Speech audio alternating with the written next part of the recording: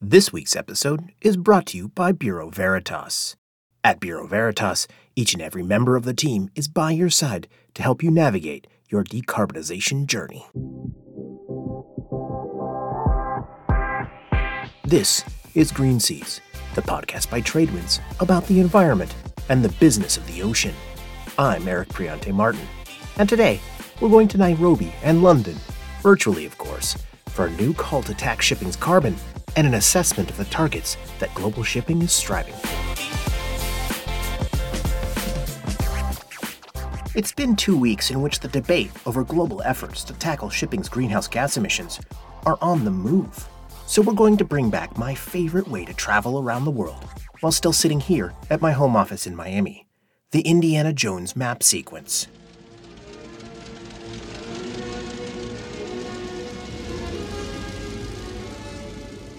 Long-term listeners to this podcast know the one. Indiana Jones is sitting in a propeller airplane as a red line is drawn across a map showing his journey, which apparently included a lot of refueling stops and plane changes. Our voyage takes us first to Kenya's capital, where leaders met for the Africa Climate Summit. This is the country's president, William Ruto, in a public address broadcast by NTV Kenya. This week, African leaders from government and the private sector, as well as academic, scientific, technological, philanthropic, and civil society sectors converged in Nairobi to confer, consult, deliberate, and formulate consensus on a clear, new, bold, innovative, transformational, and distinct African position on how the international community must engage with the undeniable climate emergency that is threatening human well-being and life on our planet. What came out of that search for consensus is called the Nairobi Declaration, which saw African leaders take their first joint position on efforts to tackle greenhouse gas emissions. And included in that declaration was a line calling for global taxation regime on fossil fuel trade, aviation, and maritime transport. That last one is something that's been under debate at the International Maritime Organization, or IMO, which is working to set up the policy mechanisms that will drive shipping toward the net zero goal set by the UN body in July. No one uses the word taxation at the IMO. Rather, the proposals there focus around a levy on greenhouse gas emissions, or a fund and reward mechanism, or even a cap-and-trade scheme. But let's face it, it's a tax aimed at narrowing the gap between the high cost of green fuels and cheap fuels, and raising revenue for decarbonization. Anna Laranjeira is a shipping manager at Opportunity Green, an NGO that pushes for regulatory and legal action to decarbonize the industry. She called the Nairobi Declaration a loud call for action on a carbon levy.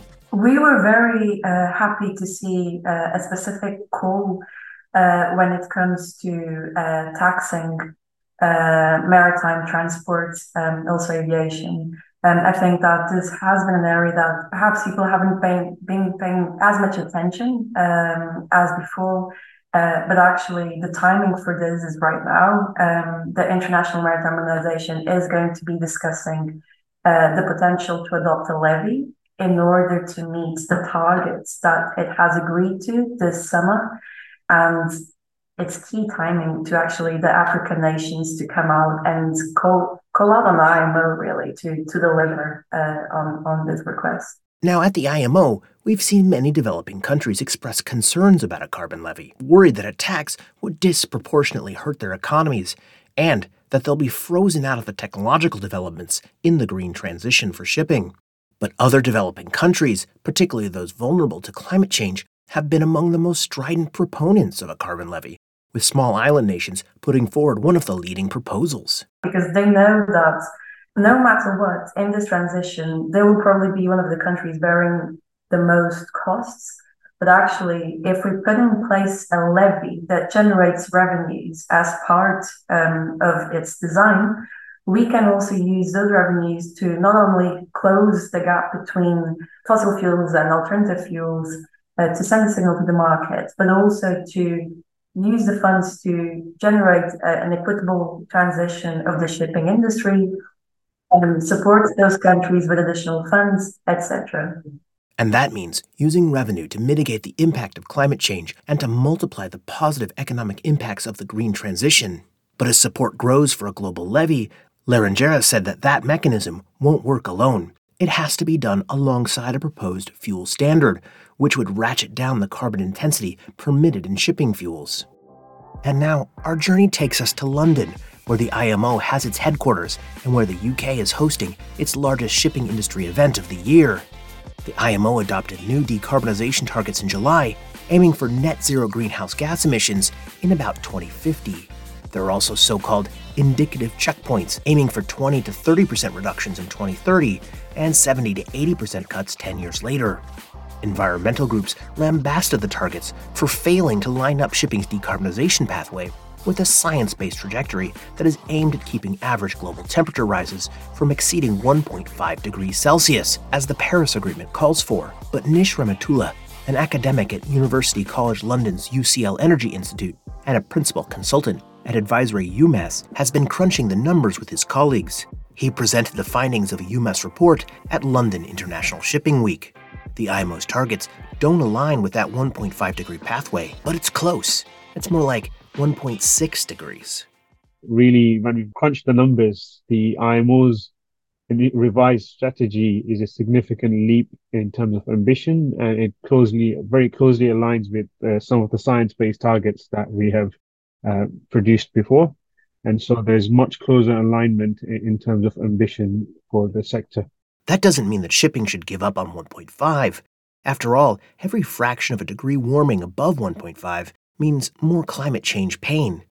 Rather, it means the IMO should strengthen its targets the next time it meets to revise its strategies. UMass thinks it should adopt stronger goals for the end of this decade and bring forward its net zero goal to 2040. And the researchers believe the IMO should move quickly to adopt the policy mechanisms that will make targets into reality. That includes putting a price on carbon, adopting that fuel standard, and strengthening the current regulations on carbon intensity. But Rehmatulla and his colleagues at UMass wrote that it also requires more national and regional action on shipping's emissions, not to mention private sector moves.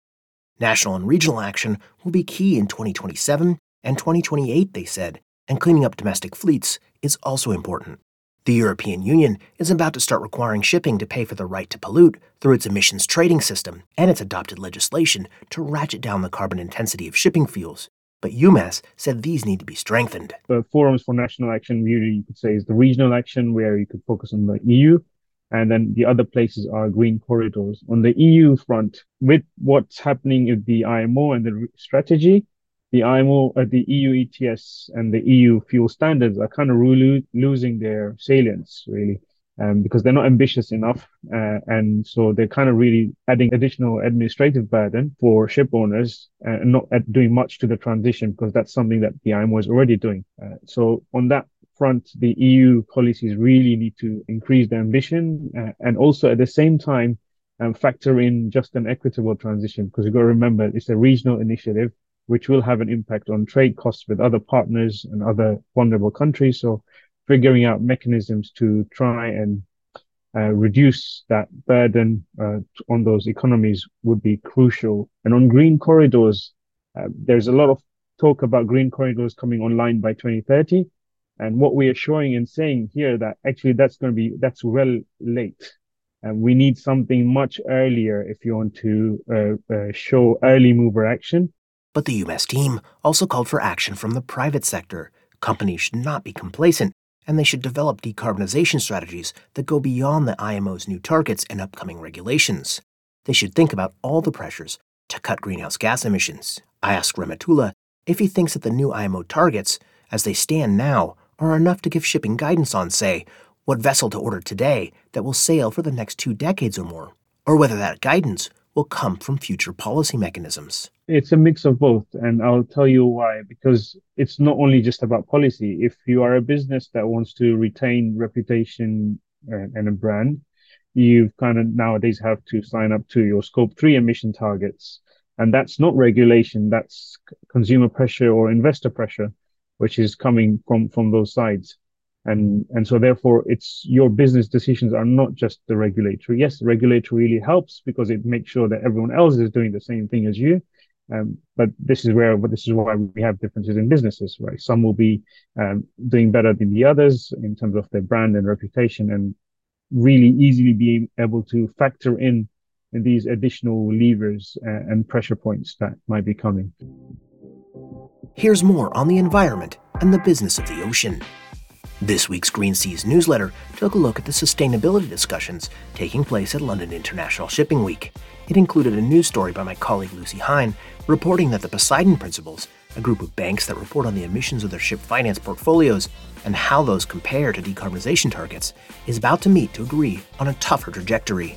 Sign up for the newsletter at tinyurl.com/greenseas.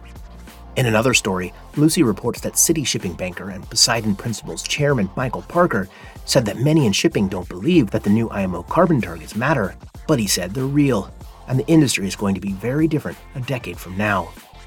The Zero Emission Maritime Buyers Alliance, or ZEMBA, has asked shipping companies to bid on hauling 600,000 20-foot containers over 3 years using green fuels. The coalition includes major shippers of containerized freight, including household names like Amazon, IKEA, and Nike. Read those stories and more at tradewindsnews.com. Music for this episode is by Pillow Vibes from Toontank.